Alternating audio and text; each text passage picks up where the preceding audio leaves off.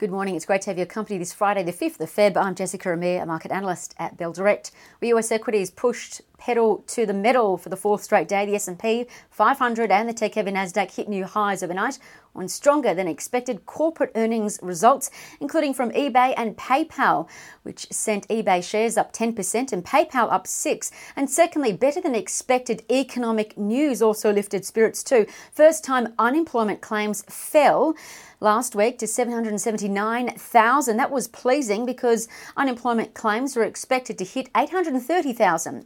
Meanwhile, Democrats pushed ahead for Biden's $1.9 billion relief deal to be approved, while Republicans went the other way, urging on Americans to get a new $1,000 handout. And elsewhere in electric vehicle news, Apple has finalised a deal with Hyundai Kia to produce driverless cars, and that saw Apple shares lift 1.5%. And Ford announced that they'll fork out $29 billion in electric and autonomous vehicles until 2025. As for how the broad indices finished, the S&P up 1.1%, the Nasdaq up 1.2%. Now, what to watch today? The Aussie share market is likely to rise 1%. That's if you go by the futures. And if all goes well, the market could be staring down the barrel at its best gain in 13 weeks. Monday to Thursday, the market put on 2.4%. All sectors are up so far, but utilities. Company results out today to look out for. News Corp NWS, they hand down half-year results, and REA also does as well. Also keep an eye on Charter Hall. CHC, they hold their AGM today. So keep your eyes and ears on their minutes. I'd also be looking at lithium companies today, given the hype from Wall Street. Plus, the Australian government is encouraging businesses to invest in hybrid and electric car fleets to help Australia meet net zero emissions by 2050. And Australia's Energy Minister, Angus Taylor, is also encouraging the government, to think about how EVs can be charged without compromising the national energy grid.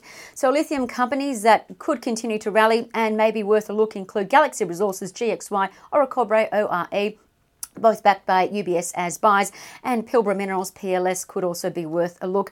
Among those smaller companies that have seen sizable gains of late and increased buying activity, Hawkstone Mining, HWK, Lake Resources, LKE, and Vulcan Energy, VUL, could be worth a look, but please note that they're not backed by research houses, so you have to do your own due diligence. I'd also be watching wine companies today, like Treasury Wine Estates, TWE. That's because the UK announced that they've bought over 43 million litres of Aussie wine last year. That's 30% more than the same time last year, than the year prior rather. And that means that EU exports are now at a 10-year high, and the UK has replaced China as the number one destination for Aussie wine. Also keep an eye on oil stocks today, likely to rebound. That's because the oil price has continued to climb. It's risen 1.2% overnight. Trading ideas that could be worth your consideration. Well, Bell Potter has raised Afterpay's price target to $168.50. That's the most bullish target in the market for APT.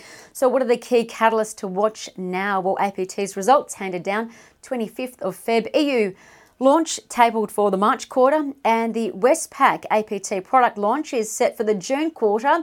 And last but definitely not least, the Asian expansion is on the cards for September, and this is all according to Bell Potter and also their ASX announcements. Separately, Centura Capital, CNI, GWA Group, GWA, and Baby Bunting, BBN, could be worth a look.